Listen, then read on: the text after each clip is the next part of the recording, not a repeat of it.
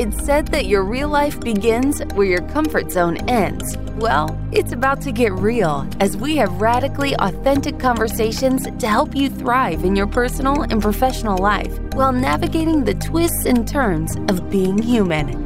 Buckle up, because This Might Get Uncomfortable starts right now with Jason Wrobel and Whitney Lauritsen. One of the things that Whitney and I do here behind the scenes of This Might Get Uncomfortable is we often talk about not only the subject matter of previous episodes and seeing how you, dear listener, and our listeners around the world respond to those topics, but moving forward, what we want to discuss. And as it stands at the time of this recording, our most popular episodes are actually about relationships. Now, we've had behind the scenes talks in moments of, oh, should we make This Might Get Uncomfortable a relationship podcast because those are doing so well? But we've decided not to niche down in that way because we really want to talk about a lot of subjects pertaining to wellness, mental health, emotional wellness. Relationships is certainly a part of that conversation. But it is interesting to notice how our most popular and most downloaded episodes are surrounded with the subject matter of how we relate to one another as human beings. And in the past 2 weeks, I came across a really interesting article that popped up in my feed that I shared with Whitney earlier today from The Atlantic. And we often like to share articles with each other. And for you, dear listener, and anyone who wants to access the article and anything we're going to discuss today, you can go to our website, which is wellevatr.com. That's WELLEVATR.com. Go to the podcast section. It will take you to the show notes that will contain the article that we're going to use as our jump off point for another episode about relationships. I think it's been a minute since we actually discussed this, Whitney, so I feel like we're due. So this article from The Atlantic popped up, and the headline is, "What if friendship and not marriage was at the center of life?" And the subhead is, "Our boyfriends, our significant others, and our husbands are supposed to be our number one. Our worlds are backwards." And it's a really long article, so I'm not going to read too much ad nauseum from it, but the gist of it is detailing some women that they profiled who were in, I suppose, platonic partnerships where they put their friendship and their connection at the very top of their level of importance and consideration and attention in their lives, not their romantic relationships. And it's an absolutely beautiful story about, well, they give a few examples. The primary story is two women named Cami and Kate, and how they met and how they bonded and their experience with romantic relationships, and that their connection endured so much, so many life changes, moving across the country, changing jobs, changing professions, changing husbands, changing partners. And the framework of this, I guess, this whole thing is that they talk about examples of friends like this that sweep into frameworks that are typically reserved for romantic partners.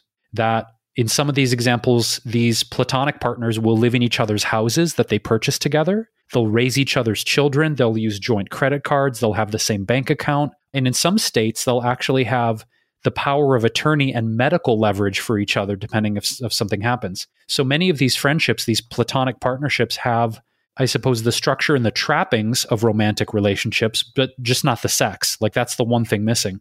And it talks a lot about how people get very confused by this type of relationship. Like, well, you guys are together, but you're not sexual, and you're not married, but you have all the frameworks of it.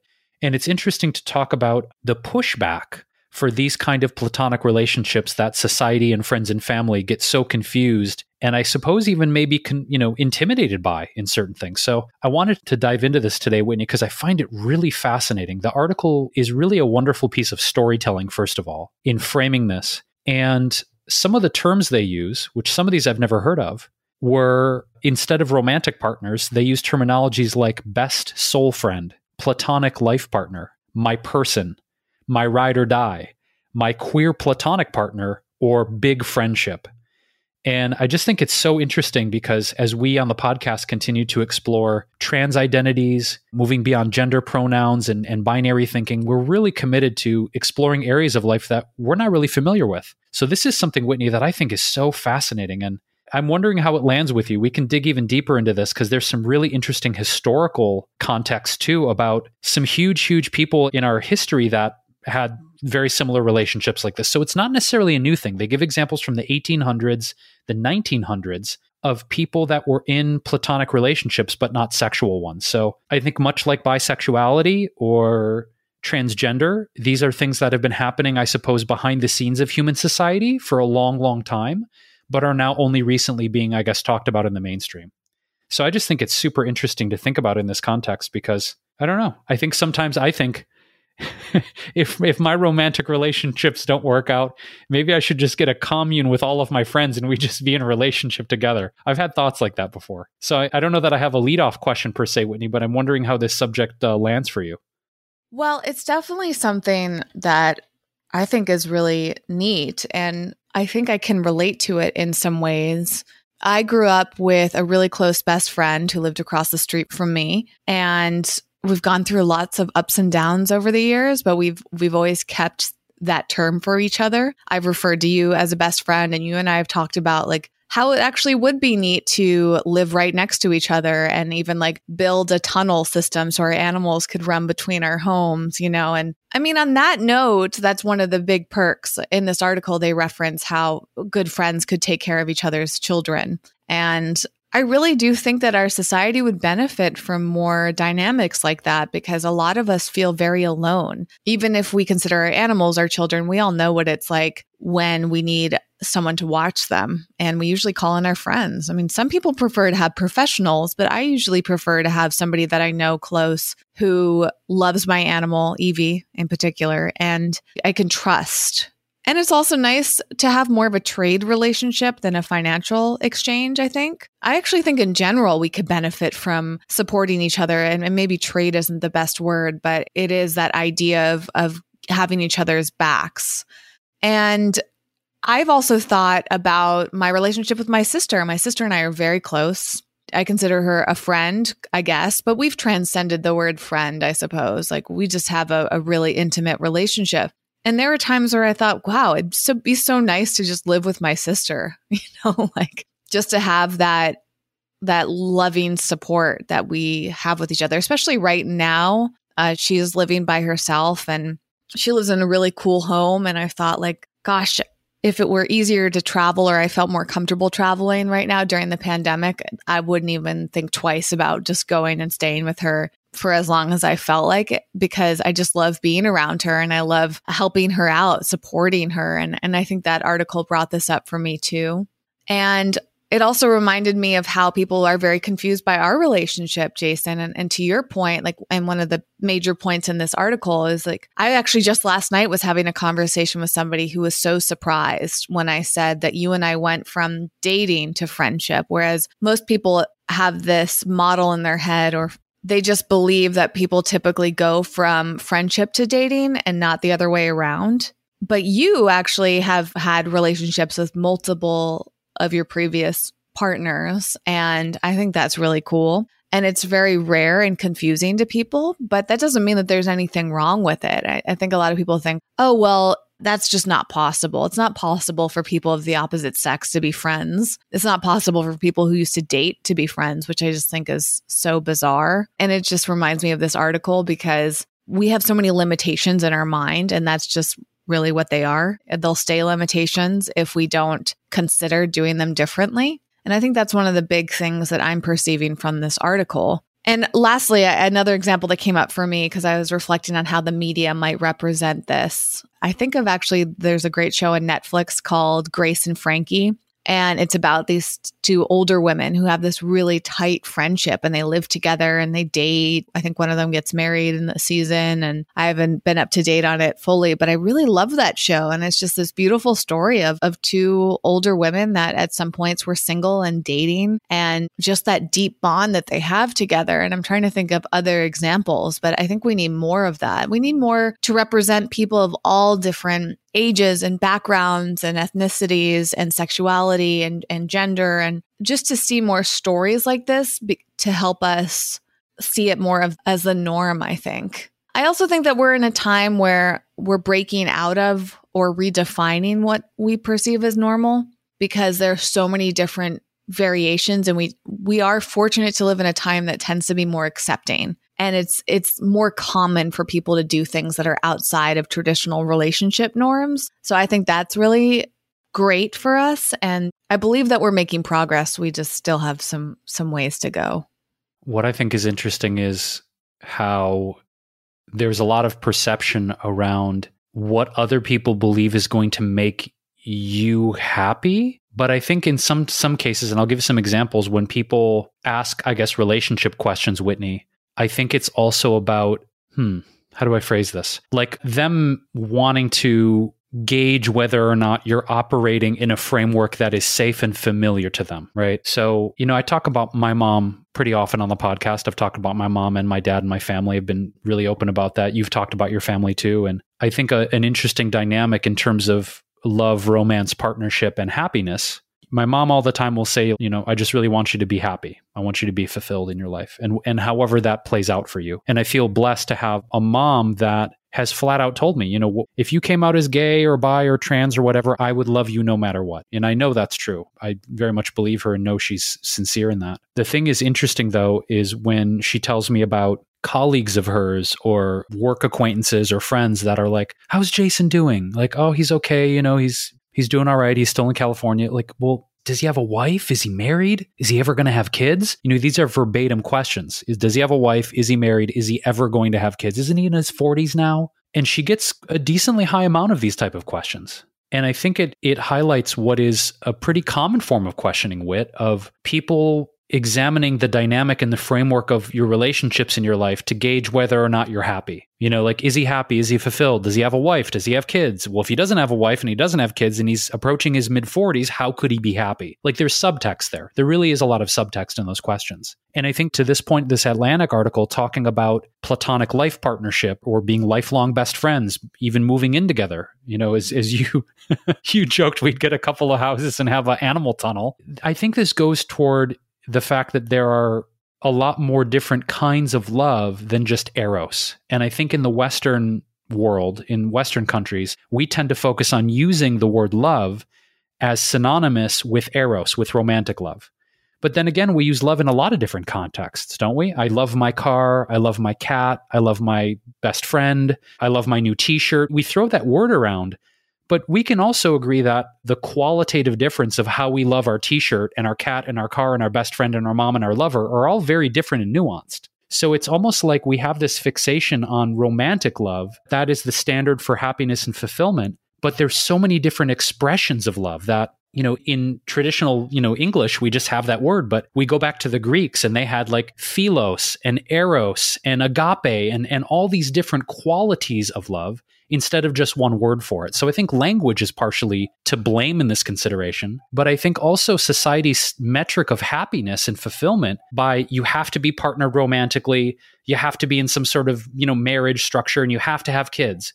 And maybe that's just a Midwest thing, or the people that, my mom's interacting with. But I know too, Whitney, you and I have discussed this over the years, and from time to time, you also get inquiries from your family about this stuff, don't you? Or have they kind of like eased back on that over the years?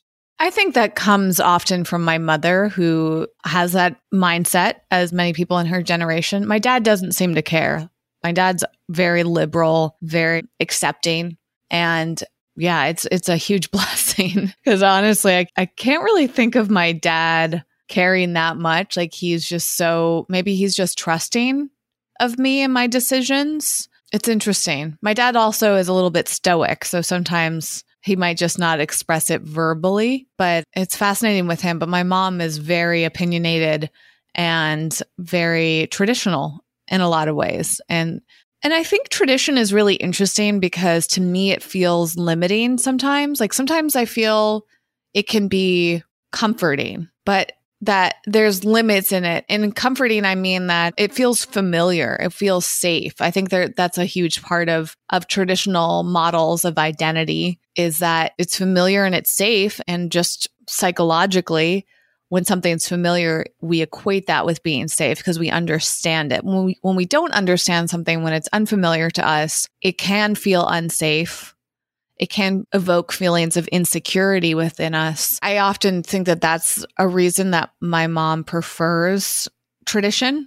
It's because it's just very familiar to her. It's like a sure thing. Like, I know this works. Other people have done it. And I think for you, Jason, being a rebel, you're more comfortable doing things that are outside the norm. And for me, being a questioner, as we've talked about before, these are our tendencies as defined by Gretchen Rubin's framework around this.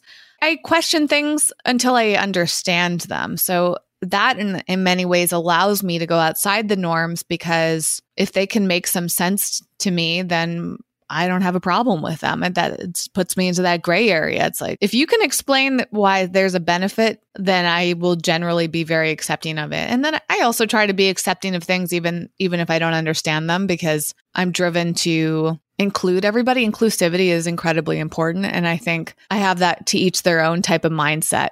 Not everybody's going to be that way. Not everybody feels comfortable being open-minded, because like I said, sometimes being too open leaves room for people that are maybe the outsiders, and the outsiders can feel really scary, and I think this mentality and maybe having a society that's opening up to different gender norms and different sexuality and becoming a little bit more fluid and inclusive and accepting, that is threatening to some people because they don't feel like there's a solid ground to stand on. Plus, it also goes against some religious beliefs, right? And so tradition can also be tied into religion in a lot of ways. And that's always an interesting thing to examine. And I honestly think that's one of the reasons that I don't really align with religion super strongly, is because it feels too rigid. And I remember when I was going to church for a little while, that often made me feel really uncomfortable. Like the Christian viewpoint around sexuality and gender that felt too rigid for me, because even though I am cisgendered and straight, I still have such an open mind, try to have a really open heart as well. And it made me uncomfortable that perhaps people at my church were not in that same mindset, and like this idea of like something being allowed or acceptable or okay. Like, for example, friendships, that came up too. One comes immediately to mind. One of my friends was married to a guy that I thought was really great. And, we would be at church or at events at the church and have great conversations. It just felt like a natural friendship between us. And we were watching a TV show that I wanted to discuss with him. And so every time I would see him at church, I'd be like, oh my gosh, you see the new episode of the show. One day outside of church, I was like, oh, I wonder what he thought about this. So I texted my friend and I said, hey, would you mind sharing your husband's phone number? I wanted to text him about this TV show. And she told me she felt uncomfortable with it and explained that she didn't think that it was appropriate for us to be communicating. These were people in Los Angeles in their early 30s, seemingly pretty woke in some ways, right? And pretty liberal in some other ways. In fact, I'm fairly certain they were literally liberal in their viewpoint. But because of some of the constraints of Christianity that I didn't fully align with, I suppose. And again, it means something different to a lot of different people. But for them, it was not acceptable for men and women to be friends, especially if the male was married. I just to this day, I really just don't understand. And I think it comes down to that old school fear of, well, if they're friends, what if that, she even said this to me. It's like, I don't want to add any temptation. And I'm thinking, that's so interesting because you can't control temptation, right? But so many people try to. They're like, well, maybe if I put the blinders on my partner, then I can control my partner's behavior. And that's where I'm really I think it ties into this whole conversation. It's like our viewpoints on friendships and these belief systems we have. And of course, there are deep human desire that maybe we don't have as much control over as we think we do, but that's what makes us human. I guess it comes down to trying to control ourselves so much, and we try to control and create safety because it feels so threatening, these basic human desires.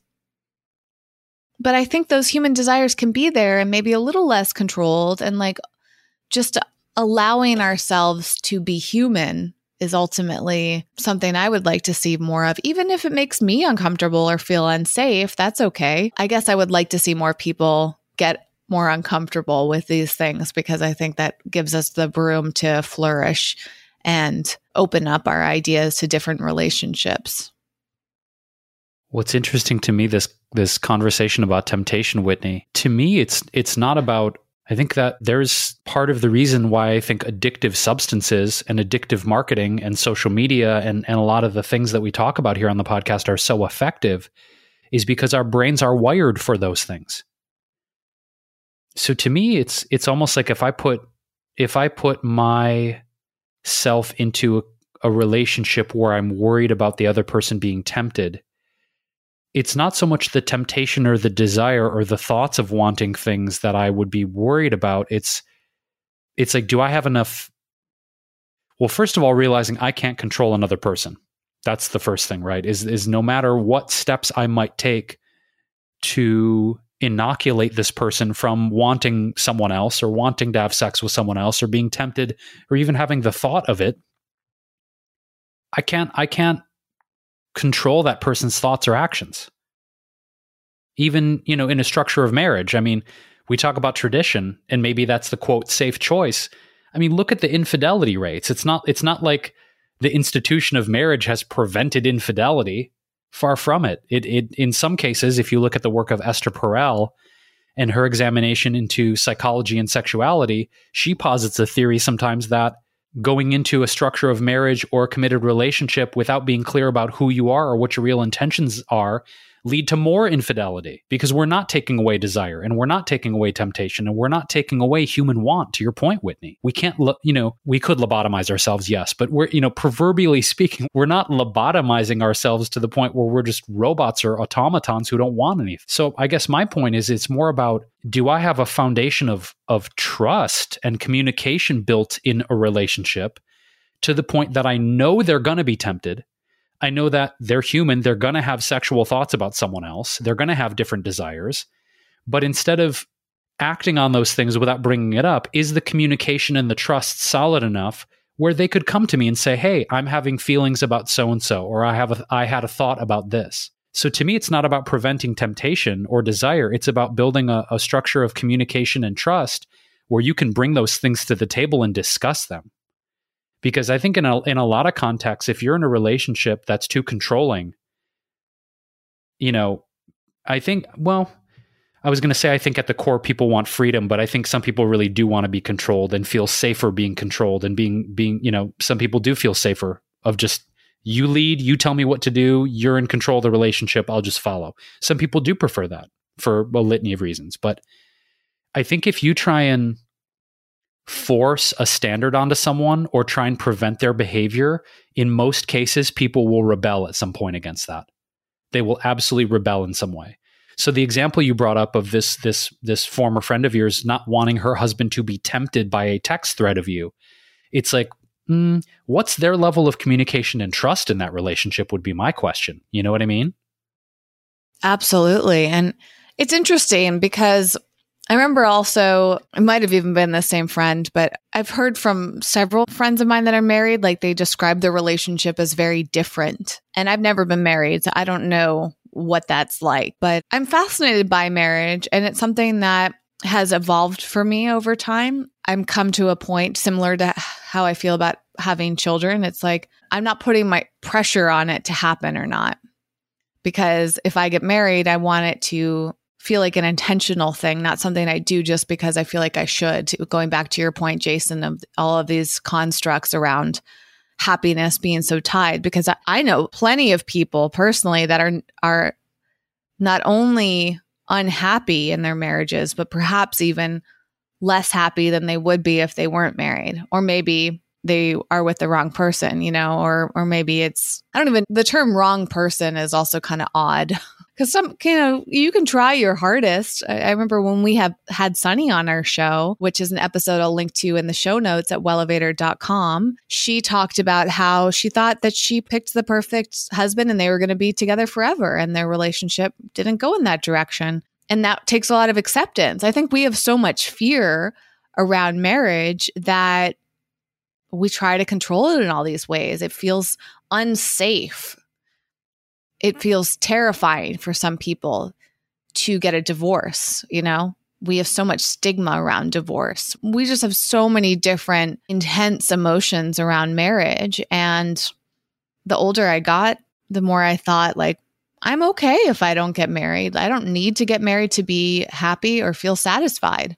I don't even need a romantic partner to feel happy or satisfied. And I think that's kind of a radical idea for some generations, but I think the younger generations, as was pointed out in the article, they're getting married later on in life.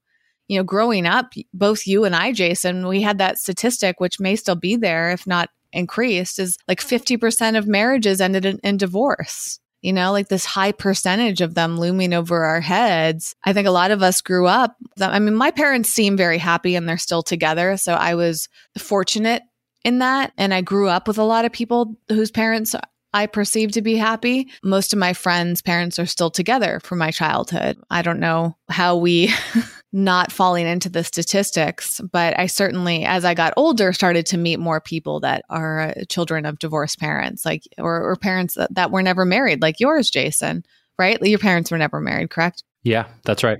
It's interesting. And I guess my point being that we grew up with this idea of seeing a lot of examples of relationships that don't work, examples of people that aren't happy. And I think many millennials and people in that range of generation have grown up wanting to find happiness and making happiness a priority. I mean, right now there's such a big movement around purpose. That's a word that I hear over and over again. And I think the younger generations especially are growing up feeling like purpose is very important. I think we are learning to untether ourselves from things like productivity and hustle. And so when it comes to our personal and professional lives, we're starting to redefine a lot. We're starting to push back against some of these traditional models that we've seen for our relationships and our friendships and our work lives. And I think that's really cool. And I think that we're doing that because there's a desire to have a life without limits. I think we see more possibilities. I think we're fortunate that we live in a time where we have access to more information, and we live in a country that seems like it's becoming more accepting. It's teetering on that line. We have freedom of speech. We have more equality. Not for everybody yet. We still have a long way to go, but there has been a lot of progress made if you look back over history, I believe. And I think that redefining all of our relationships is something that many of us are open to doing. And I suppose as we see the more rigid generations phasing out, getting older and passing away, and we see the more open-minded generations having more power. I mean, you can even see this happening in the government, right? Like someone like AOC, right? AOC? Correct. Second guessing that acronym. I think of to how she's representing a new way of living, and standing up for people in terms of gender and wealth. And she's just got a very modern viewpoint that she's bringing to politics, which I think is going to be, and I hope actually going to be something that we see more and more of. It seems that many of us look at the older politicians as being like old white men. Now we have more women, we have younger people coming in, we have people of color, we have people of representing in some really profound ways. So hopefully this country will start to reflect that. And, who knows if that'll fully happen in our lifetime, Jason, but I see a lot of promise in this. And I think it's just an important thing for us to have conversations about, and also make sure, as I said earlier, that it's represented in the media. Like I said, I would love to see more TV shows and movies reflecting these. Remember Brokeback Mountain, how big of a deal that movie was when it came out. It's like two men. Totally. And it's like they had this romantic thing. It was so taboo. And it's like, that was so shocking back then. But I think a lot has changed in the media since then. And now it's less shocking, which is really interesting. You brought up divorce rates, and I, out of curiosity, just wanted to look it up in real time. So I found an article, Whitney, from ifsstudies.org. It was published in November of 2020, and it said the divorce rate hit a record low. For every 1,000 marriages in the U.S. last year, only 14.9 ended in divorce, according to a newly released American Community Survey from the Census Bureau. This is the lowest divorce rate we have seen in 50 years. It's even slightly lower than in 1970, when 15 marriages ended in divorce per 1,000 marriages. Super fascinating. And also, apparently the median duration of marriages in the United States has increased almost 1 year in the past decade, from 19 years of marriage in 2010, to 19.8 years in 2019. So it's saying that, yeah, the divorce rate is dropping right now. And it talks about stability of kids being in the house during the pandemic. It talks about the economic advantages on your taxes of staying married, the impact of disconnection by being alone. I mean, it's really interesting to dig into the psychology of this, right? Is like, okay, so people aren't getting divorced, but are they doing it because are they doing it for the kids, quote unquote, staying together for the kids? Are they doing it because of the rampant economic destruction that's happened in the past 12 months? Are they doing it because they are afraid of being alone? It doesn't go deeper into the psychology behind it, but those three things kind of jumped out at me of like, I wonder why people are staying together. Is it really out of love and connection, or is it more out of fear and convenience? Because if it's out of fear and convenience, then what happens when the pandemic ends? That's what I'm curious about. Once people have a feeling of more economic stability, or the kids are back in school, or they're feeling more, I guess, connected to their workmates or their friends, or they can go out more. I wonder if that's going to shift this conversation statistically, once people have access to those things again.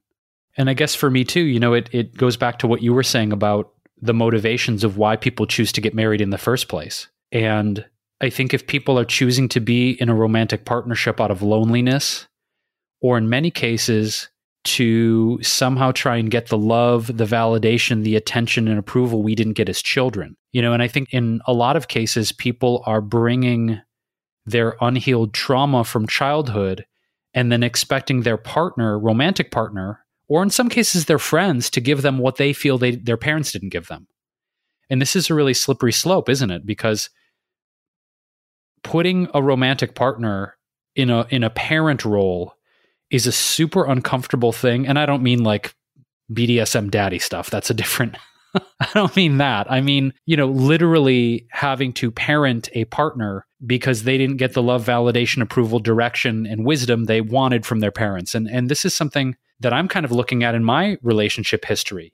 Did I engage in any of that in terms of either trying to play the father role, or maybe looking to be mothered in some ways by the women that I was with?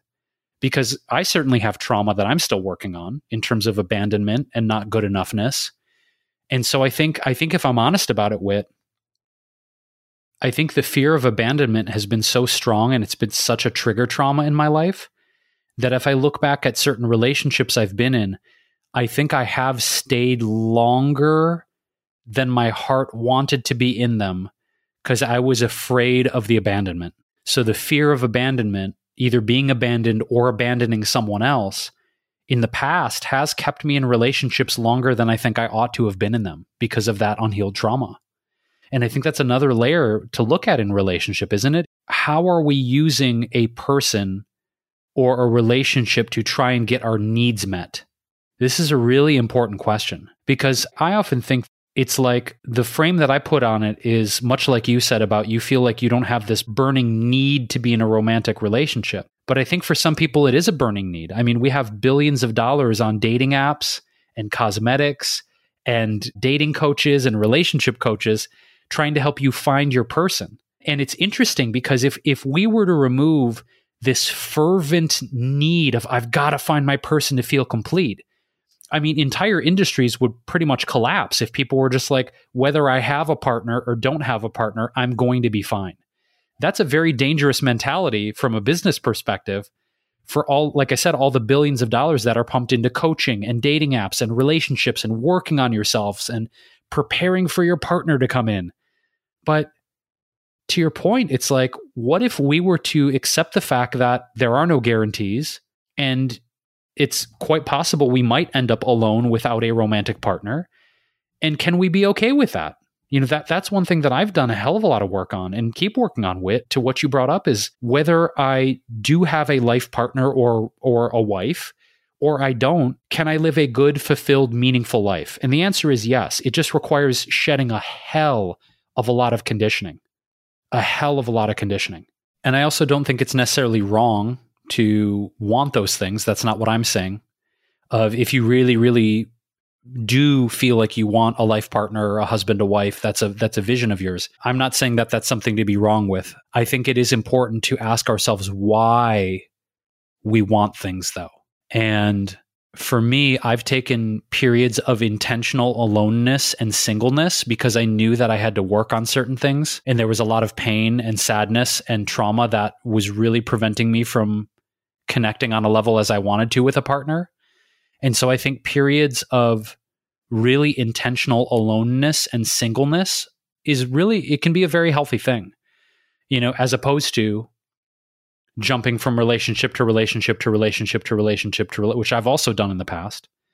But I think that honoring the times that we need to work on ourselves, heal ourselves, regain our confidence and perspective, and get clear about why we want to be in a relationship, I think that's a really important question. Because again, I sound like a broken record, but if we're lonely, we're despondent, we have a broken heart, and we think that by jumping into the next relationship, that's going to heal us. It doesn't heal us. So I don't know. I'm just reiterating a lot of the same things here. I think whether or not we have this mad rush after the pandemic ends, I have a few girlfriends that have joked, including our mutual friend Lish, that it's going to be like the dating scene when the pandemic ends. Like I've had some friends of mine that are women be like, it's going to be like the snarling wildebeests of men have been locked in the dungeon, and they're lonely and they're horny, and they're actually not looking forward to the dating scene after the pandemic because they're like, dudes are going to be so thirsty after this. They're going to be acting so inappropriately. And it's been funny to engage in those conversations with mutual friends of ours where they're like, ugh. Like on one hand, they want to start dating again, but on the other hand, they're kind of mortified to see how men are going to be behaving after all this ends, and not to throw guys under the bus, but I can see where they're coming from, It's like, dude's been locked up for a year without any female contact or human contact or male contact, any romantic sexual contact. It's going to be fascinating when shit opens up again. That's all I'm saying. Yeah, absolutely. I mean, it'll be fascinating for socializing in general, because a lot of people have been yearning for human connection, and doing it virtually. There's studies that show it's just not the same. Doesn't have the same impact. It doesn't hit us on the psychological needs. And what's interesting, it's like, I'm curious about the COVID children, the kids that were born during this time or were very young during this time, and they're growing up. This is their reality.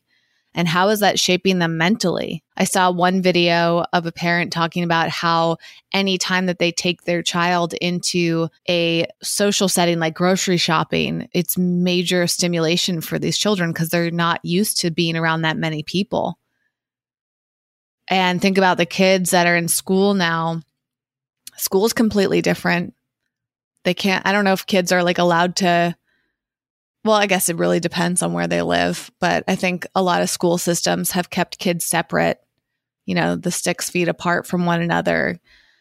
They're not touching each other as much, and that might be benefiting their health or maybe not. I don't know. But mentally, imagine it's got to feel really confusing, or maybe it's reshaping their brains, and maybe it'll be challenging for them to socialize. I mean, that's what's going to be really interesting, given that we're approaching the year mark with COVID in the US and just like the quarantine or the physical distancing that we've been doing. It's definitely going to have an impact. There are people like me that I don't personally feel that impacted by it because I enjoy spending a lot of time by myself. But as we've talked about before, the challenge is that we're not moving that muscle, right? So we're not exercising our socializing muscles. And so it might feel even harder to socialize for someone like me after this. I'm so used to being more on my own and not going to events. And I think that's really helpful for introverts in some ways. And I certainly don't mind socializing online and, using platforms like Clubhouse to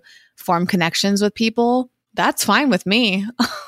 No one's really going to know until we start having more in-person interaction again. And I agree. It is going to be interesting for friendships, looking at how I haven't seen some friends since this happened, or maybe I've seen them very, very briefly, how my dynamics with some friends have changed based on their viewpoints on the pandemic, their behavior during the pandemic. I mean, a lot is changing for us socially, whether it's romantic or friendship, and family too, I actually feel closer to my family. I feel like it brought us together in a lot of ways. And I had made the decision to go spend a few months with them last year. And I think I was extra motivated to do that because of what's been going on and because it's taught me how precious all of this is. And as I said, I look forward to feeling more comfortable traveling because I would like to go spend more time with my family. And all of these dynamics, I think, are changing in ways that we just don't know the ripple effect yet.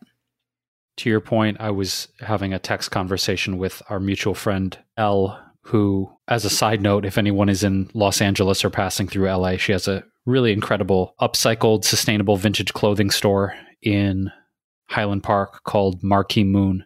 But Elle and I were talking, Whitney, about the simultaneous desire to go to these events and go to concerts and go to bars and be in a larger social context, and also the fear of it. It's a desire and a fear. She said that, and I said, you absolutely read my mind, because someone who is labeled an extrovert, and I agree with it, I have tended historically to go toward the side of extroversion.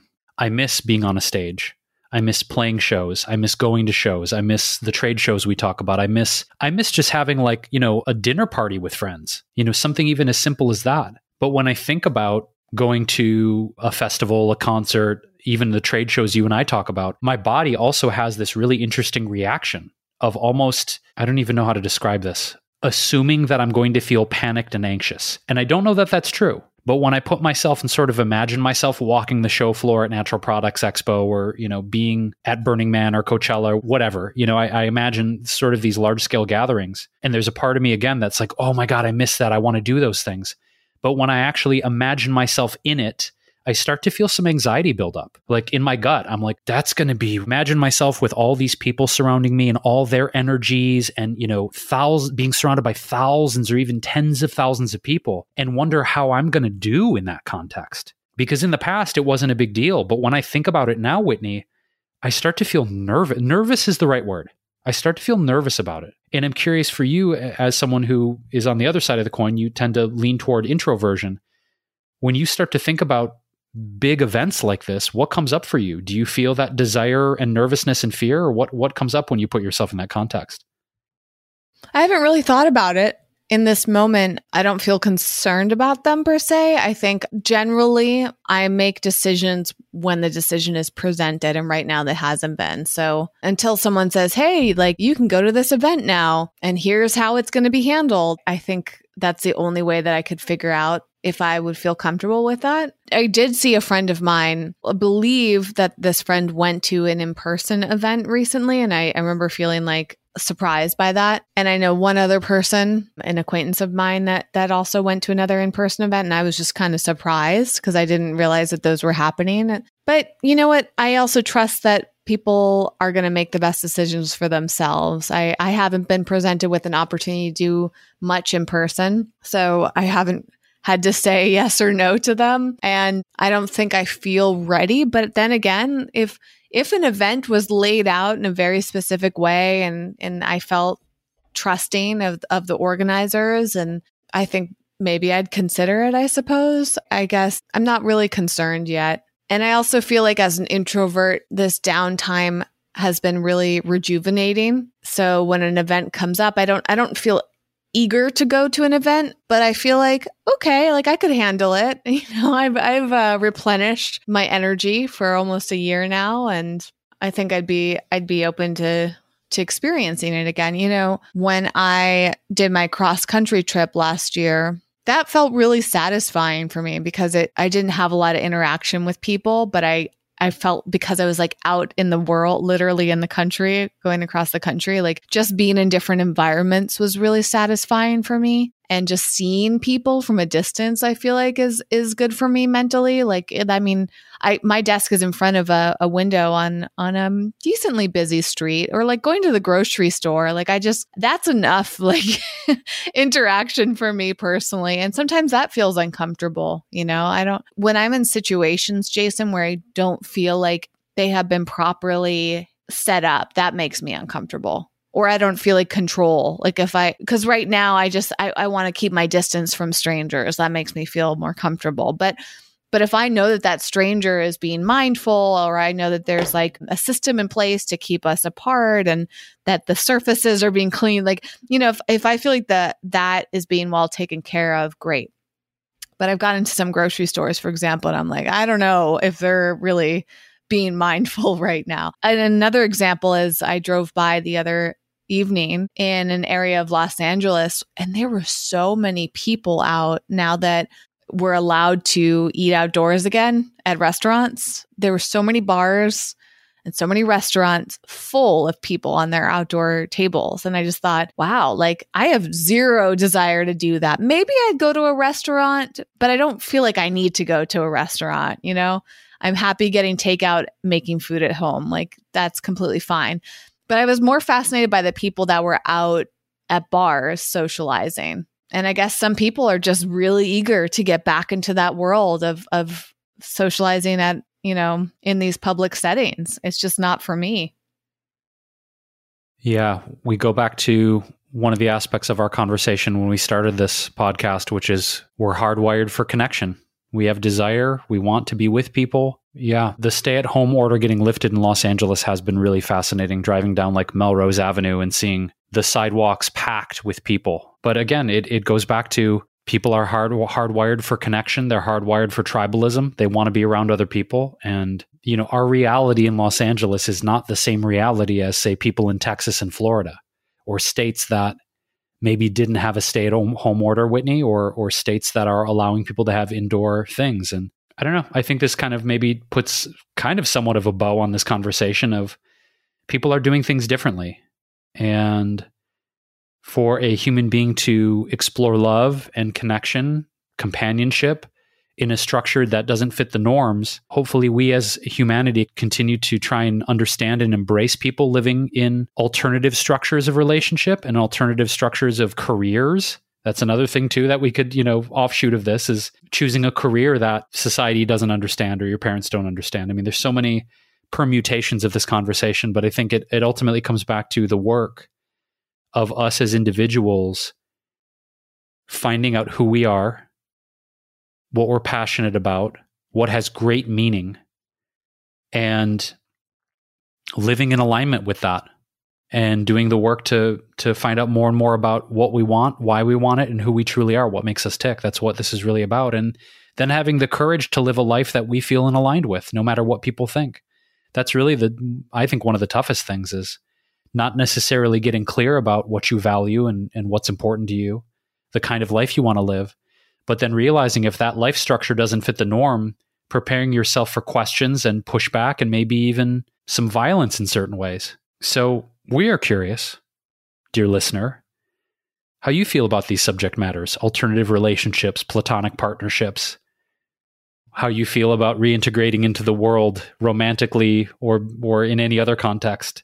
So we always love hearing from you directly. Our email where you can reach Whitney and myself is hello@wellevatr.com. And that's also our website, Wellevatr, WELLEVATR.com, where you can find the show notes for this episode. You can find that great article from The Atlantic that we highly recommend you read. Also, the articles about the divorce statistics and any other great resources, including Esther Perel's work. We'll link to all of that in the show notes. And you can also find us on social media. As Whitney mentioned earlier, we're both on Clubhouse. If you happen to be on that app, we have a weekly Wednesday room called the Dolphin Tank, which is a natural products community. It's a pitch session for brands, entrepreneurs, investors, influencers, impactors, CEOs, anyone who's involved in the natural products and wellness industries to come and tell us about what you're up to in the world, what your goals and ambitions are, and also how we can support you. So if you're on Clubhouse or you're getting on Clubhouse, you can join us in the Dolphin Tank. We will link to that in the show notes where you can get notified in your email when we go live every Wednesday from 4 to 6 p.m. Pacific. And we've got a great group and community in there and would love for you to join us if you're in the industry. And on all the social platforms, we're at Wellevatr, WELLEVATR.com.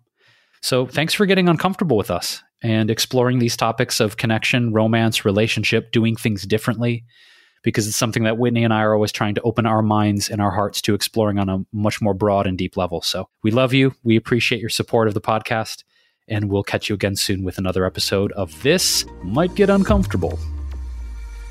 Thank Thanks for listening and getting out of your comfort zone with us today. For show notes and more high-performance resources to help you thrive, go to wellevatr.com. That's WELLEVATR.com.